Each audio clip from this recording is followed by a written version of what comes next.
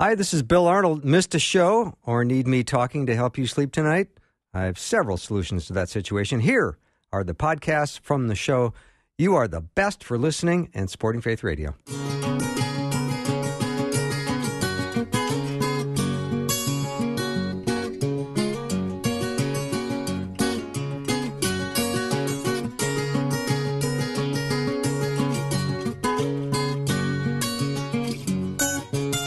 And a warm welcome to Afternoons with me. I'm Bill Arnold. So glad to have Dr. Glenn Pickering in the studio. I'll be bringing him on in just a minute.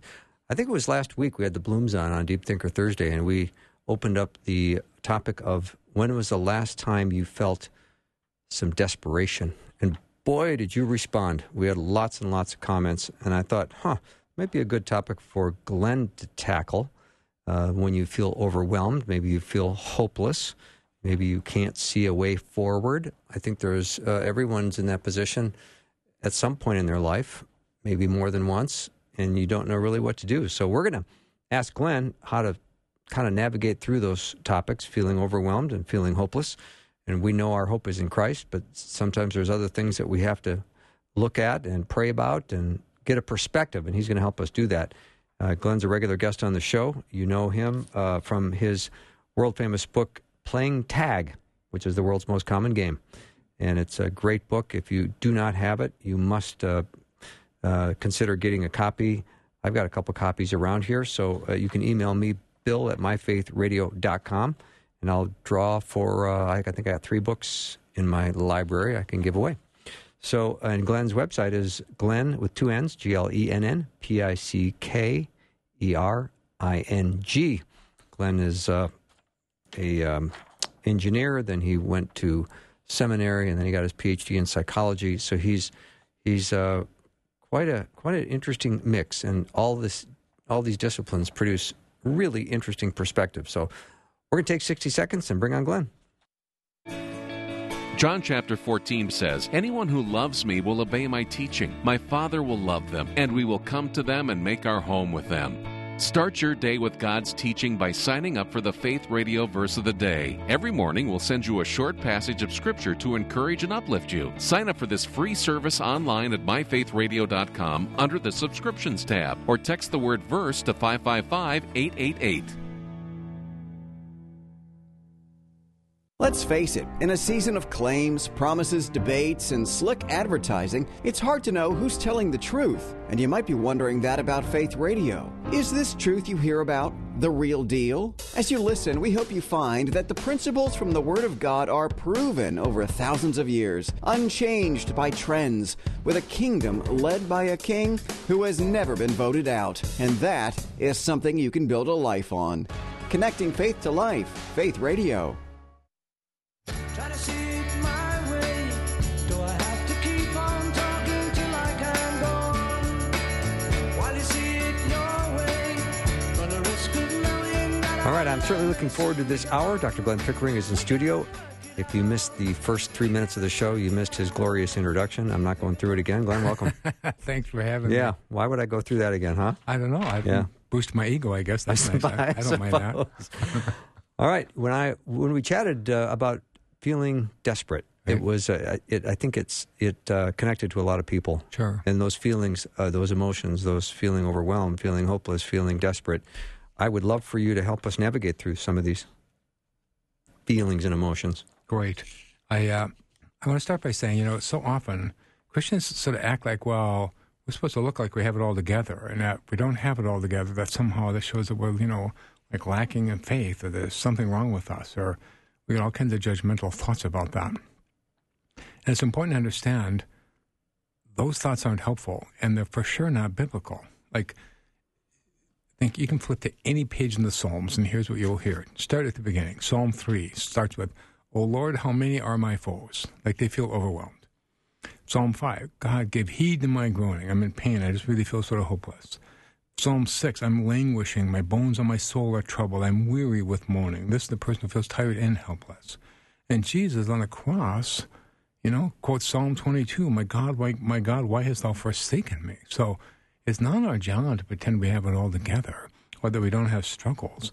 In fact, it's actually our job to claim those struggles, and not to pretend we don't have them, but to actually claim them. Now, doesn't mean we're supposed to wallow in them. Doesn't mean we're supposed to make that into our identity. I'm the poor person who has all these problems. Because God wants us to not stay stuck. But let's be honest, sometimes we do get stuck, and we need to claim that that's true, because otherwise, how do I ever get out from here? You go to the mall, and they show you a little sign that says, "You are here." And see, first you have to claim where you are to figure out how to get to where you want to go. Mm-hmm.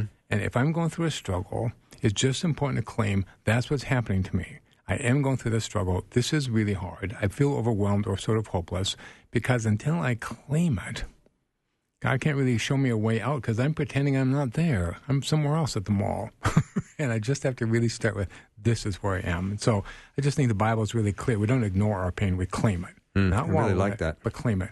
Thanks. So, Glenn, if I don't know where I've been, it might be hard to know who I am. And if I don't know who I am, it's hard to know where I'm going. Exactly. And so I just think it's just part of who we are. I mean, my joys and my victories are also part of who I am. I want to claim those too. Yeah.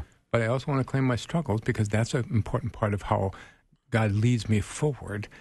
And I always think God's message to me is always, Glenn, I'm trying to create an amazing new world for you, starting from where you are right now. Are you coming? Okay.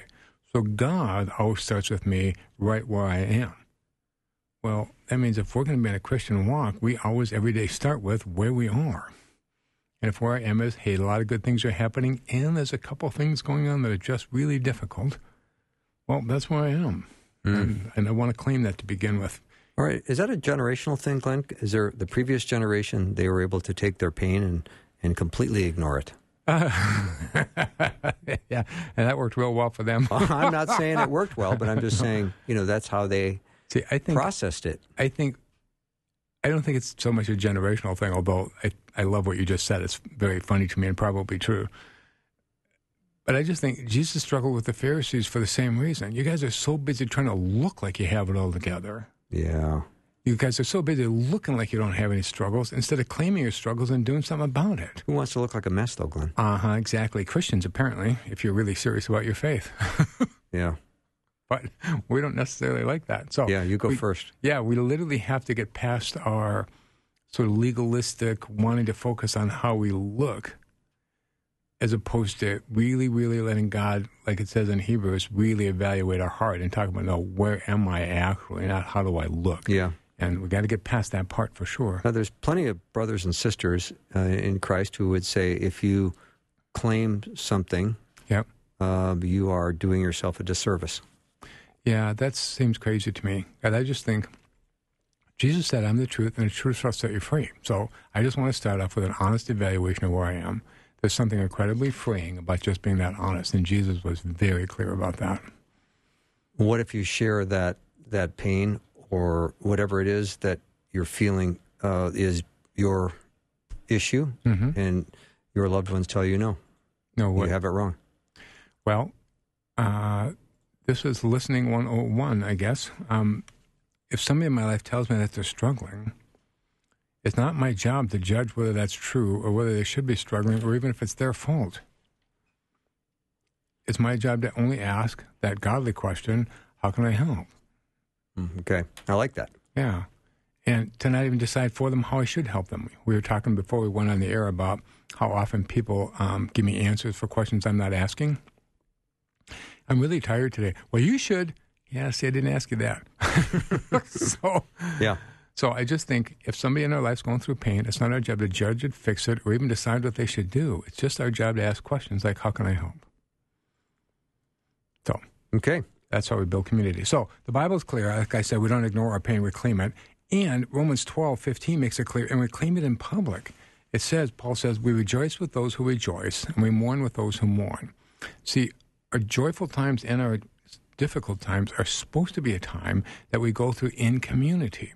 So we not only have to claim to ourselves that it's happening, just be honest between me and God, I have to be honest with the people in my life about that's what's happening. Because the meaning of community, honestly, is that we rejoice with those who rejoice and we mourn with those who mourn. And so if we're in pain, we can't think it's our job to hide it from ourselves or from God or from other people. It's unbiblical, for one thing. But it also keeps the rest of us from understanding you or supporting you or praying for you or doing anything that even might be helpful to you. So it's just really important that we claim our struggles and that we claim it publicly. What if you've had what I would call some spiritual abuse in your past, and you've been told, well, you don't have enough faith. That's why you're feeling melancholy today. And honestly, there are people who have said that to me, and it is stunningly unhelpful. See, if I have faith, really and truly, I don't pretend I have struggles. I claim it. Which takes more guts? To pretend I don't have struggles or to claim those struggles out loud when my friends ask me how I'm doing? The first one requires no faith in God or in anybody else because I just think I'll just keep it to myself. But the second one requires that I have faith in God and in my brothers and sisters that I'm sharing that story with. So faith means I'm actually willing to claim my struggles to God and to the people in my life. Glenn Pickering is my guest, and if you have a question, we'll be more than happy to take it in text form, 877-933-2484.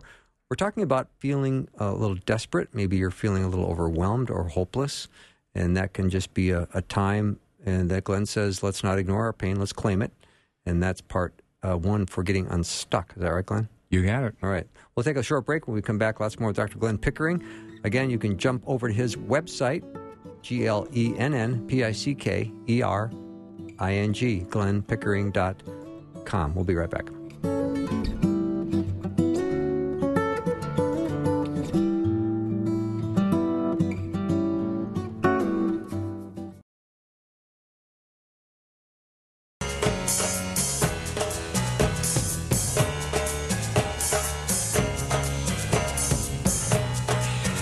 Welcome back to the show. Dr. Glenn Pickering is in studio. We're talking today about feeling desperate, or maybe a little overwhelmed.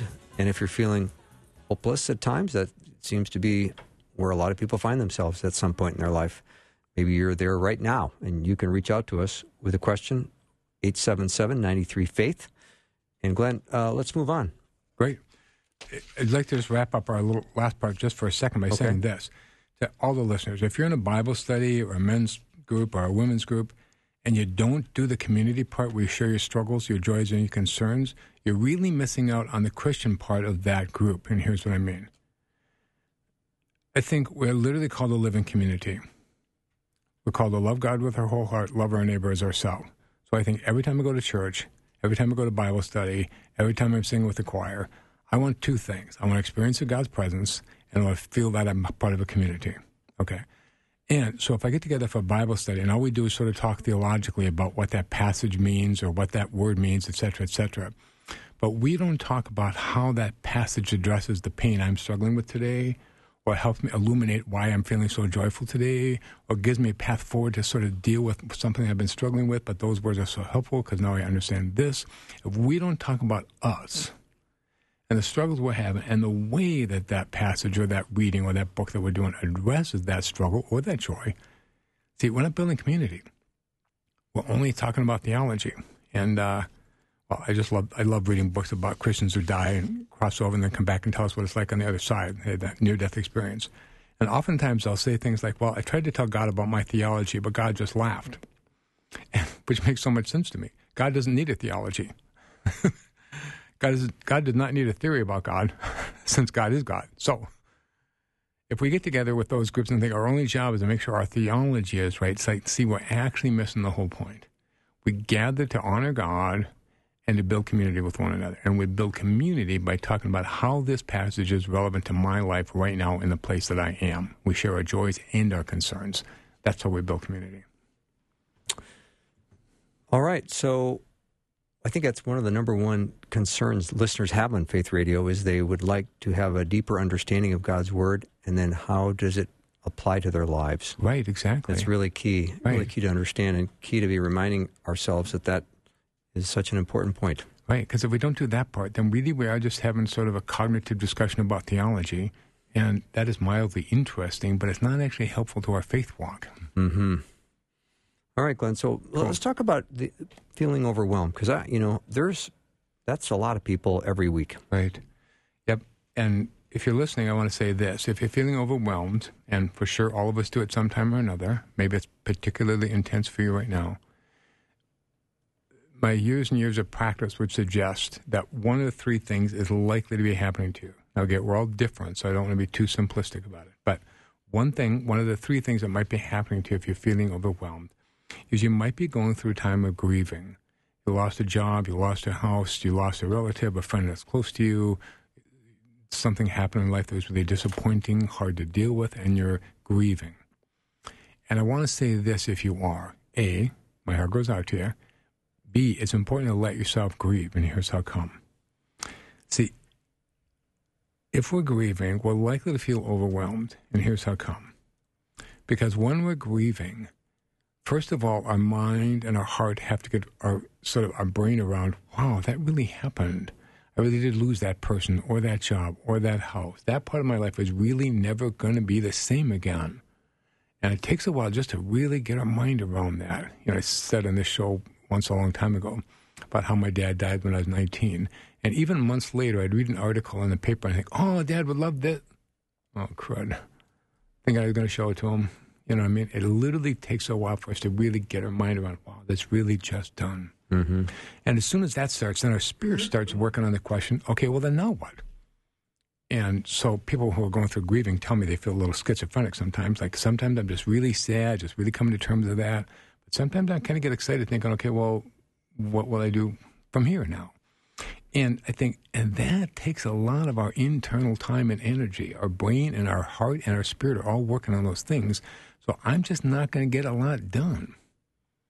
I'm going to have a whole lot less energy. Mm-hmm. And oftentimes when people are going through a grieving time, they're like, Clint, I have so much I want to get done, but every day I don't get much done. And I think, and then they start feeling overwhelmed because they feel like, well, I can't do all the things I need to do. And if you're in that position, I want to just say to you as gently as I can, yeah, you can't. For a little while you're grieving, you're not going to get as much done. It's just true. So if you're in that place, it's important to do two things. One, allow yourself time to grieve. So if there are times you feel sad, instead of thinking, no, I got to push through it. I hear people say things like that all the time, where I just try and stay busy. I think, no, well, see, you're not letting yourself just be sad. And sometimes they're not letting themselves be sad because they think, boy, if I started letting myself be sad about that, it'd be like a damn runaway train. Right, and I'm going to be sad for millenniums. But here's what I know. Our emotions only last for a few minutes. They were designed by God to be very, very short, actually. And I'll talk more about that if we have time. But, so if I am going through a time, I'm missing my dad, I'm missing that job, I'm missing that person I used to hang out with, or who knows what, and I let myself just think, and in my prayer time to God, I just say, God, this is really sad. This is really hard. This really makes my heart sad. And I'm going to cry about it for a minute or be sad about it for a minute, but in a minute or two, I'm going to kind of be ready to go do something else. Because that's how grief actually works. That's how all of our emotions work. If somebody says to me, hey, Glenn, I just got a new promotion at work, I'm thinking, oh, great, that's so good. And a few minutes later, I'm going to be doing something else, right? And I'm going to be thinking about something else. That's the nature of emotion. So it's important if I'm grieving to let myself grieve, but it's also important to give myself a way shorter to-do list. Because that's an act of grace, to just understand I'm just not going to get as much done. So I could judge myself for that, or I could fuss about it, or I could push myself through it, or I could just acknowledge for a little while my brain and my heart and my spirit are really, really working on sadness and I'm figuring out where to go from here, I'm just not going to get as much done.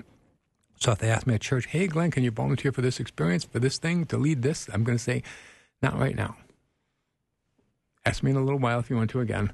Right now I probably can't, because I just need to understand the number of things I can do is just not as big a number as it usually is. Go ahead and say anything else you want about that. Mm-hmm. I was thinking about when you were talking about grief and mourning some losses. Mm-hmm. What if there is a cumulative amount of losses that you're reminded of all the time? You know, for example, go ahead. It's raining out. I remember when I used to be able to run to my car. I'm not speaking personally right now because I can still run to my car. But where for some reason you can't run anymore. Right. So now you're just being reminded as you're getting soaked, getting to your car because you forgot your umbrella, that I can't run anymore. Right. And the nature of grief is that will always be true. For example, which is why when I said that part of grieving is to understand, wow, that's really gone. It's not just, hey, my dad died, so I'm not going to see him for a little while. I will not see my father again on this earth. Well, that's a long time. I will never again run the way I used to be able to run while I'm on this earth. That's a long time. It's a big loss. Yes, it's a big loss. And how often will I be reminded of that still all these years later?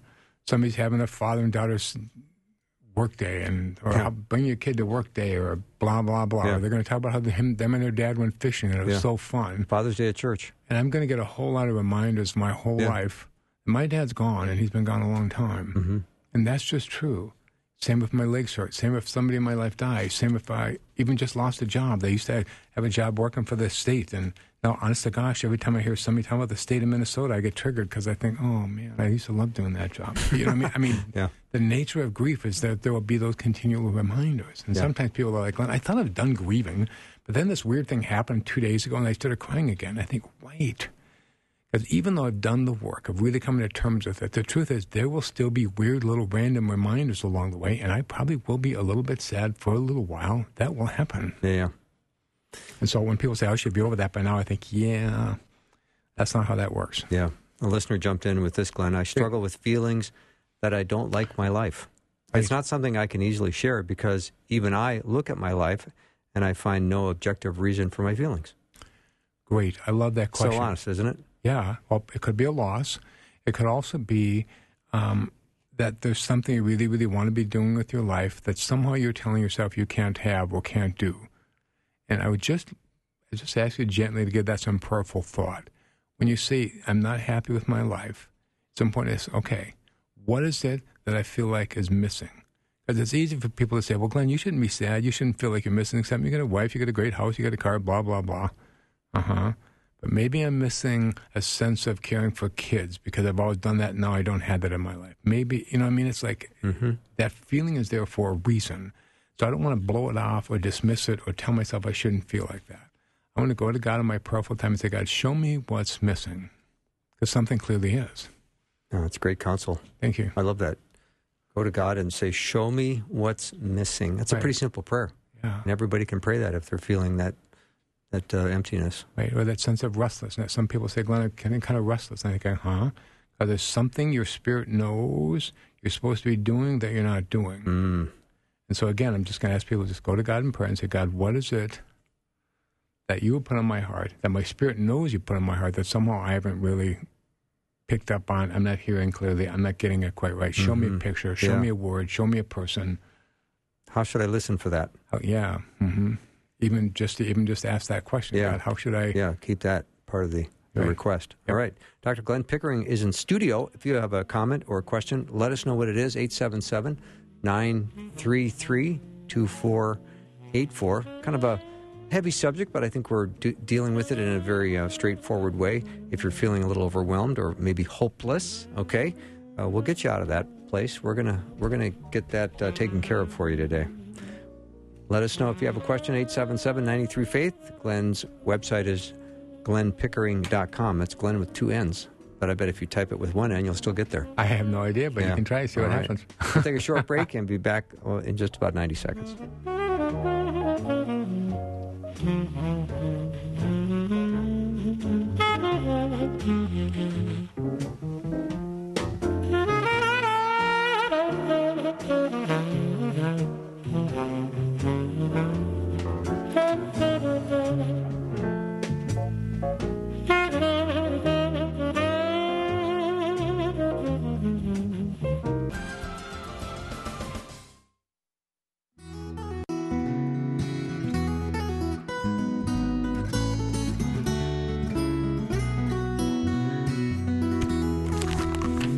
Welcome back to the program. Dr. Glenn Pickering is in studio. Let us know what your questions are. 877-93-FAITH. Glenn, here's one that just came in. Okay. Can you speak to ambiguous loss and how to cope with the perpetual nature of it, facing a spouse with significant chronic health, which limits the ability to engage in daily activity?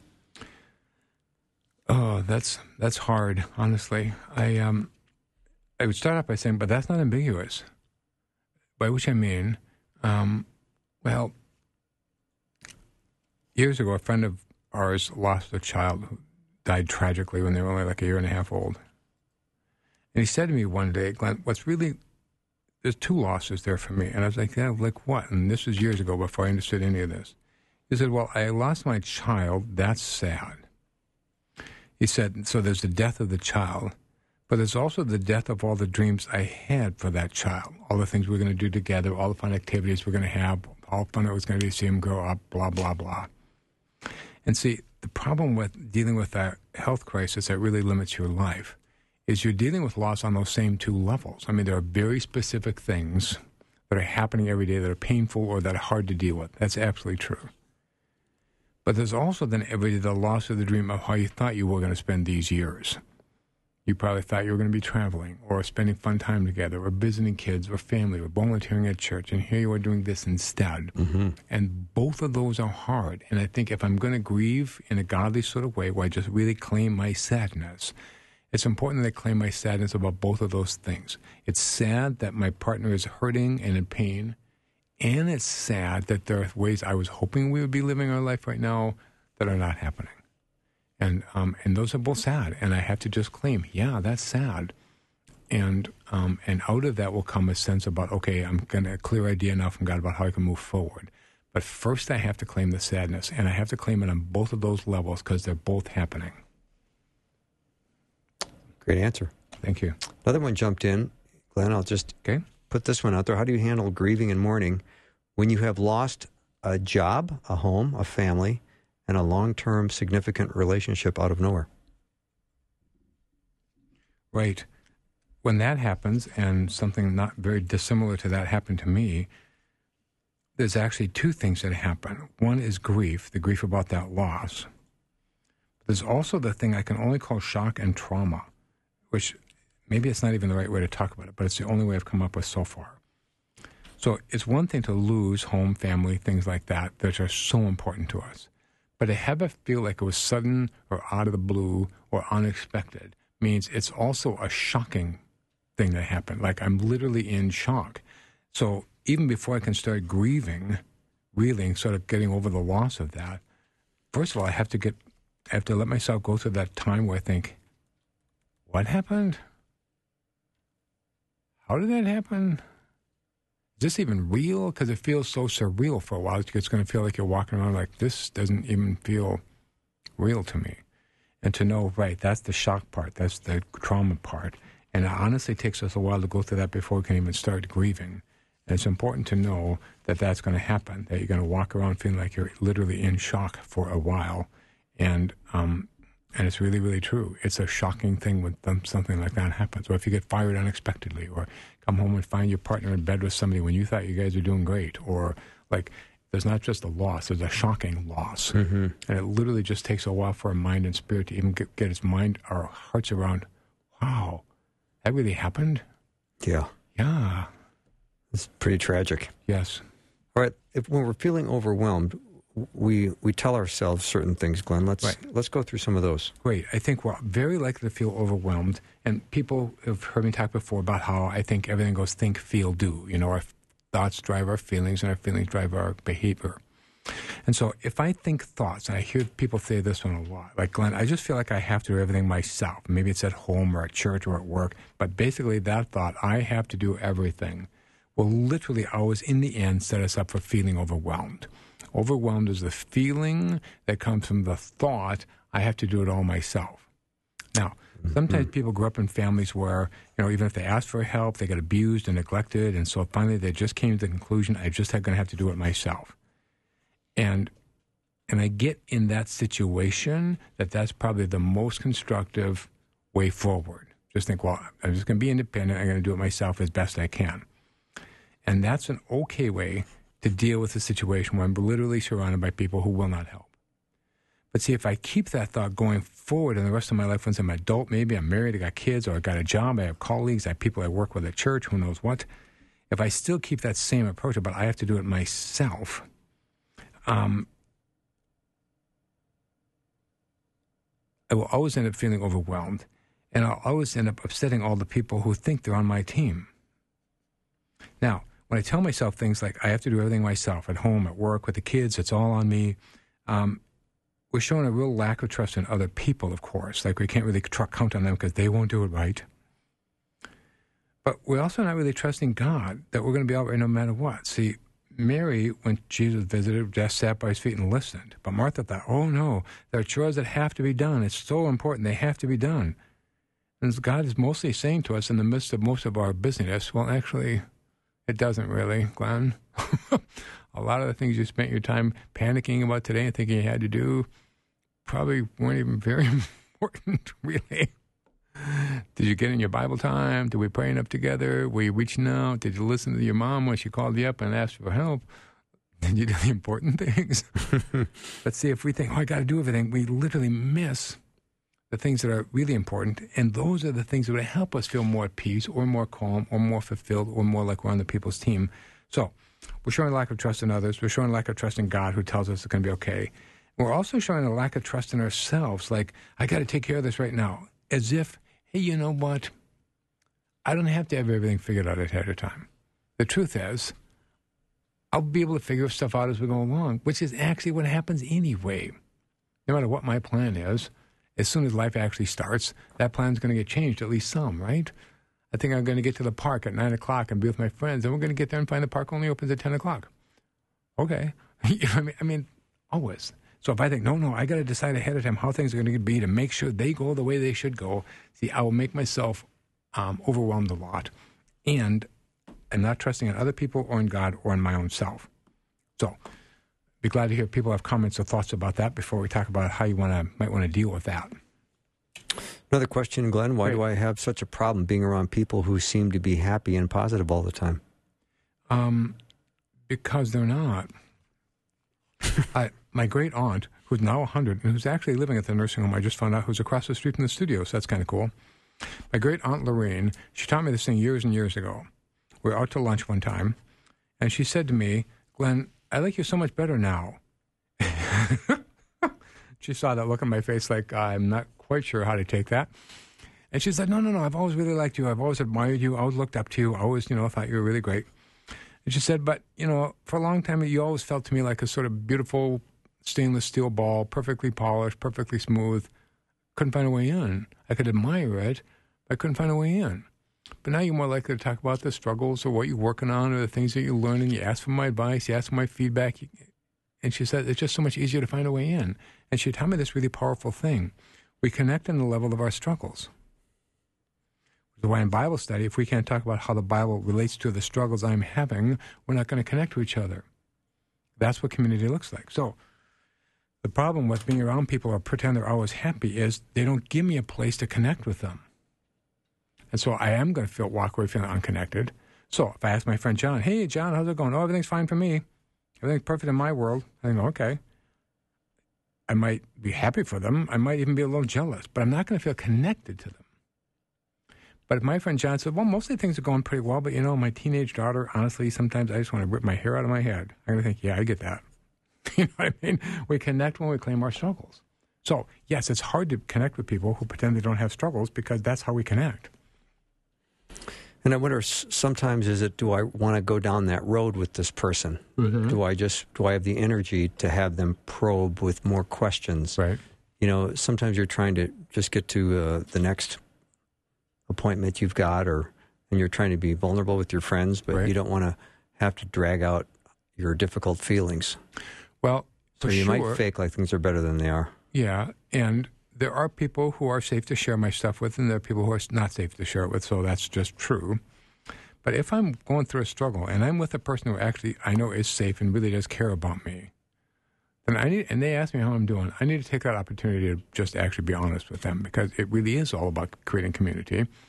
And so if I'm having a fine day, but my friend is struggling, I'm not going to say, okay, well, I'll see you later. I'm going to take a few minutes and ask what's happening, because I want to be there to connect with them. Well, see, if I'm the one that's struggling, it's the same way. If my friend wants to be there for me, then I need to take a couple minutes and actually do that connecting, because in the end, love your God and love your neighbor as yourself are the only two things we're here for. Yeah, sometimes you get people that say, how are you? And my reply will be, you said that like you really meant it. Yeah, I know. And I say to people now, if you're not asking that question, please stop doing that. Yeah. Hi, how are you? As they walk past me. Well, I'm left a little perplexed by that. Mm-hmm. Hey, how you doing? Oh, Yeah. So I say to all you listeners, if you actually are asking that question to the other person, hey, how are you? Great. But if you're not actually asking, please, honestly, just be honest and say hi. Because, see, that's an important question. That's where we connect with each other. And you're acting like you want to connect while sending clearly the signal that you don't. So I would just ask you to be just as honest about that as you can. And if you're actually asking, how are you doing, I want you to be ready to take 1 minute and listen to the answer if you actually mean the question. All right, Glenn, let's talk about how we are not in the present. Okay. God exists in the eternal right now. So when Moses says to God, who shall I say sent me? God said, tell him I am sent you. So I only connect to God literally in the present moment. So if I get all anxious about the future, I go there without God. If I dwell in the past and kick myself about all my mistakes, I go there without God. And I will feel anxious, because anxious, remember, think, feel, do. Anxious is a feeling that happens when I think I'm alone. Well, if I go in the future or the past, I do go there alone, and I will get anxious. And then I get overwhelmed, because now I think, now I have to do it all myself, which honestly, if I'm not in the present, is actually true. So the reason every spiritual discipline, singing songs, having prayer, reading the Bible, joining with my men's Bible study group, blah, blah, blah, they're all just ways of getting actually in the present, because that's where God exists. And so I can only have a relationship with our Lord in the present. So if I'm overwhelmed, there's a very, very high probability at that moment that I'm not actually in the present. A friend of mine always says, Glenn, you have to be where your feet are. I think about that pretty often. So just the other day, this happened to me. I was feeling sort of anxious and a little overwhelmed, and I was sitting in my office. So my office looks out on this sweet little woods and a little lake in the back of it. So I just stood there for a minute. I looked at the lake, and I looked at the woods, and the sun shining through my windows, and the sweet little office I get to practice in, and that fun little chair I have with the arm worn off of it because I sit in that chair so much. And I was just so aware in that present moment how glorious that moment was. And I did not feel overwhelmed or anxious or alone. I felt so clearly God's presence around me. So I just want to say to people, if you're feeling overwhelmed, it's entirely possible that you're not spending very much of your time in the present, and that whatever spiritual discipline you find comes most naturally to you, being in nature, prayer, reading your Bible, talking to other people, singing Christian songs, it's important to do that so that you can come back to the present, because in the present we will not be overwhelmed. So when Jesus said, why be anxious about tomorrow? He's trying to say the same thing.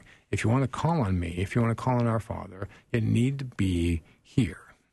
Which, again, is part of why from the beginning I said I have to claim my pain, because if that's where I am in the present moment, and I want to experience God's comforting presence, well, presence means in the present. So I have to come back to the present. And if what I'm dealing with in the present is that I feel really sad, then in my prayer time, I just start by saying, God, I feel really sad today. I'm just really struggling. Because that's what's actually true. All right. The 45 minutes after the hour, ice cream truck just showed up, so we're going to take a little break. We'll be back in 90 seconds. Dr. Glenn Pickering is my guest. Go to glennpickering.com. He offers this lovely offer midway down the front page where he says, look, I will talk to you, a free 20-minute consultation, and I promise you can get a lot out of Glenn in 20 minutes. Again, glennpickering.com. We'll take a short break. Be right back.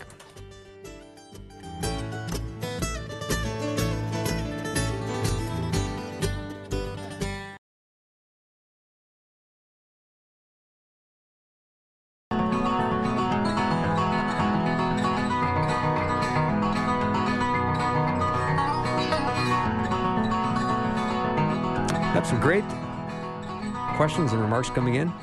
Dr. Glenn Pickering is in studio. So, Glenn, let's go back to this idea that we need to ask for help, but when we get the help, what if we don't like the way the help is coming in?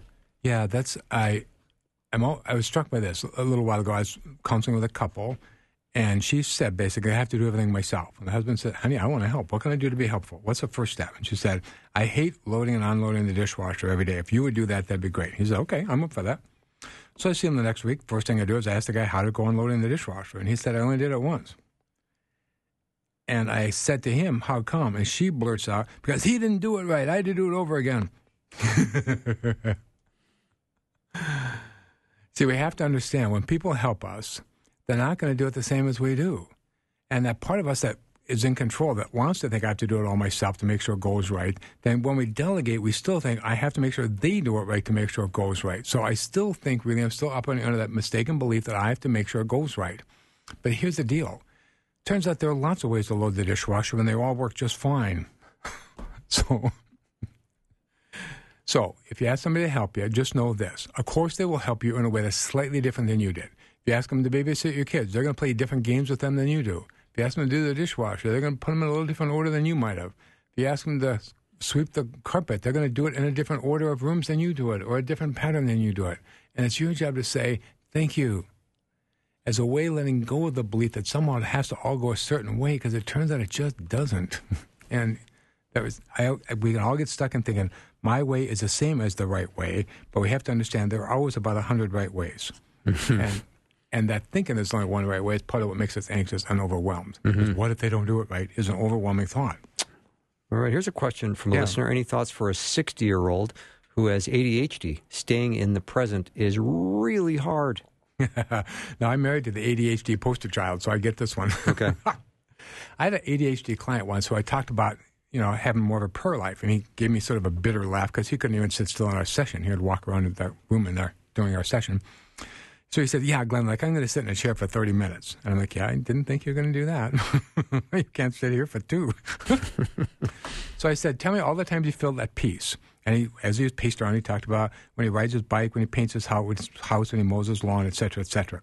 And it was clear to me what all those had in common was he could be most at peace when his body had something to do that didn't take a lot of thought. Because then all that energy had a place to go, so then he could just sort of focus on his prayer time. So he would pray when he rode his bike, when he's painting his house, when he's riding the lawnmower, when he's fixing his roof. Great. I don't care. That's right. I mean, God comes to every one of us where we are. So if for you, being in motion, like maybe, you're at the gym pedaling one of those little machines around, I don't know. If that helps you and then you have your little prayer book in front of you while you're doing that, great. Anything that lets that energy go someplace while you're trying to focus is great. Okay. Let's go to this other idea of feeling hopeless when we can't see an easy way forward. Right. Now, oftentimes when clients come to me, they'll say, Glenn, I don't know what to do. I've tried everything. And I think, yes, you tried everything that starts with your same set of assumptions. And so, Einstein used to say, the same brain that got me into this problem is not going to get me out of this problem. And so I realized I can't help them by starting from the same place. So if they say, my kid won't obey me, and I've tried everything, what they mean is I've tried every punishment I can think of, and it doesn't work. So then they look at me like, what should I do? Like, what other form of punishment should I do? And say, I think if I start from the same place they are, that what this calls for punishment, we just got to find the right one, I'm not going to be helpful to them. So I'm going to say something like, well, what if you rewarded them for doing it right? And they're going to give me that line about how I shouldn't have to bribe my children to do the right thing. I think, yeah, right. I do my job even though nobody pays me and people treat me like crap. No, I don't. You know what I mean? We all do stuff because what? Because it's a great way to use our gifts, because we feel used and valuable, and then we get paid for it. Come on. So, anyway, it's not helpful for me to stay with that same assumption. We just got to find the right punishment. So it's my job to help them literally start from a different place. Like, let's start with thinking, hey, instead of noticing what you don't want them to do, does your kid know what you do want them to do? And they look at me a little blankly sometimes. But I think, see, if my kid's doing something wrong, I say, stop doing that. They say, okay. So they go away, and then a couple of days later, I notice they're doing the same thing. I said, I told you not to do that. And they're going to look at me, and they don't have the words to say it, but they're going to think, yeah, but you didn't tell me what I should do. So I still don't know how to handle this situation, so I'm going to do it the same way I did last time, because I literally don't know any better. I need to know what the right way would be. And then I need a little encouragement every time I do it the right way. Like, hey, honey, thanks. That was really great. That was so good. I love that. So oftentimes we feel hopeless because we're sort of stuck on the same starting place. And sometimes couples come in their marriages and going well, and they say, Glenn, one of them says, Glenn, I won't do this for one more day. And I think they expect me to be worried or scared or anxious. And I think, oh, great. Because they think that means the marriage is over. And I think, no, the way you do the marriage has to be over. You can't keep starting from the same starting place you are and think you're going to get to a happy marriage. But once you get, oh, my way really doesn't work, Glenn, I think, great. Because now you're probably open to a different way. What's a different way to go about this? What's a different starting place? So what I see then is when it says in Romans about how, we're to be transformed by the renewing of our mind. I think, right. So we need people to help us start from a new place. So if somebody called me up and wants to complain about their wife, I'm going to listen for a minute, and then I'm going to say, okay, cool. Well, what part of that was your part? Everything's 50-50. What part was your 50, and how do you want to start working on your 50? This is when I find out if they're actually serious about transformation or not. You know, they really only called me to complain about their wife, then that conversation is going to end pretty fast. But if they really, really want a better marriage, they're going to say, wow, that's a really helpful question. I need to pray about that. Yep. That's all true. That's a different starting place. Why is my wife so messed up? Not a helpful starting place. What's my half of that, and how could God show me to do that differently? Now, that's a really great starting place. Same problem, different starting place. So often we get hopeless because we're stuck on our starting place. And the Bible can help us, prayer can help us, God can help us, other people can help us. Honestly, we just need somebody to help us figure out a way to start from a different place than the one we're starting from. Because what we know for sure is starting from where I start does not work. Okay. I'm not going to argue with you about that. I'm going to agree with you. And I'm going to think, great, what's a better starting place? What's a different starting place? I love that. Cool. So, Glenn, in your book, Playing Tag, You're Not It, talk about a situation where people are playing frozen tag. We've got 3 minutes left. Okay. I would love for you to describe that scenario, and then if two people are in a standoff situation, how they move into an arena where they can reconnect. Okay, so frozen tag just means I've learned when I come home and you ask me, hey, how's your day? And I tell you, you say, how many times do I got to tell you? Don't do it like that. You tell John, next time you see him. Oh, boy. So eventually my wife says, hey, how'd your day go today at work? And I say, oh, fine. So I'm still in the room. I'm not physically absent, but emotionally, interpersonally, really just frozen. There's nothing happening there. That's what you mean by frozen tag. I just don't want to get judged. I don't want to get criticized. I don't want to be told that I'm doing it wrong. So I just skip having any meaningful conversation with you.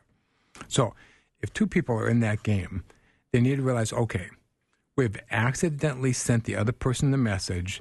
Everything you tell me, I'm going to judge.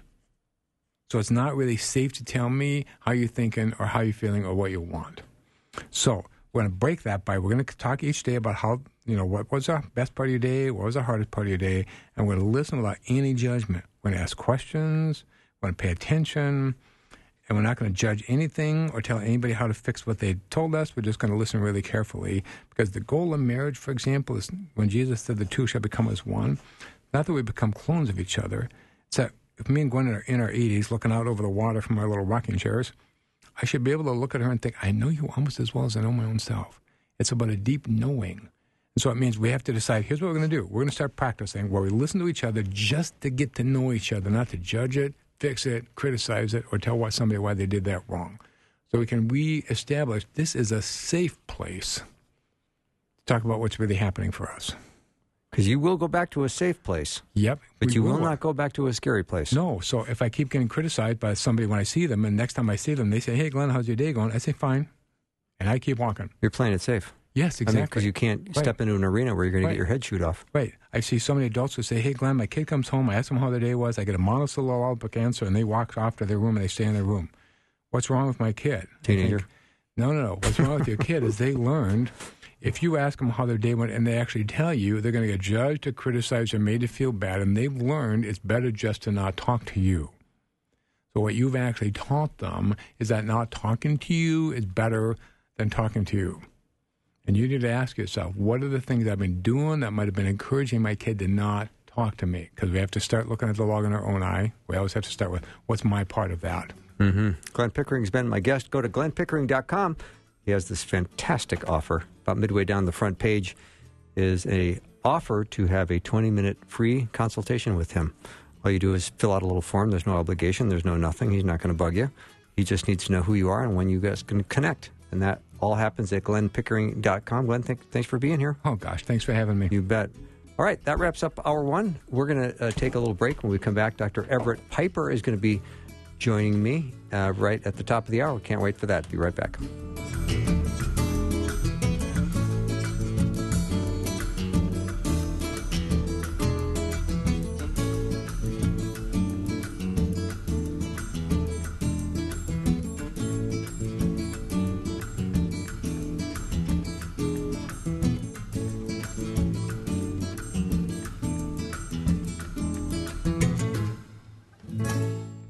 Thanks for listening. Programming like this is made available through your support. Information available at myfaithradio.com.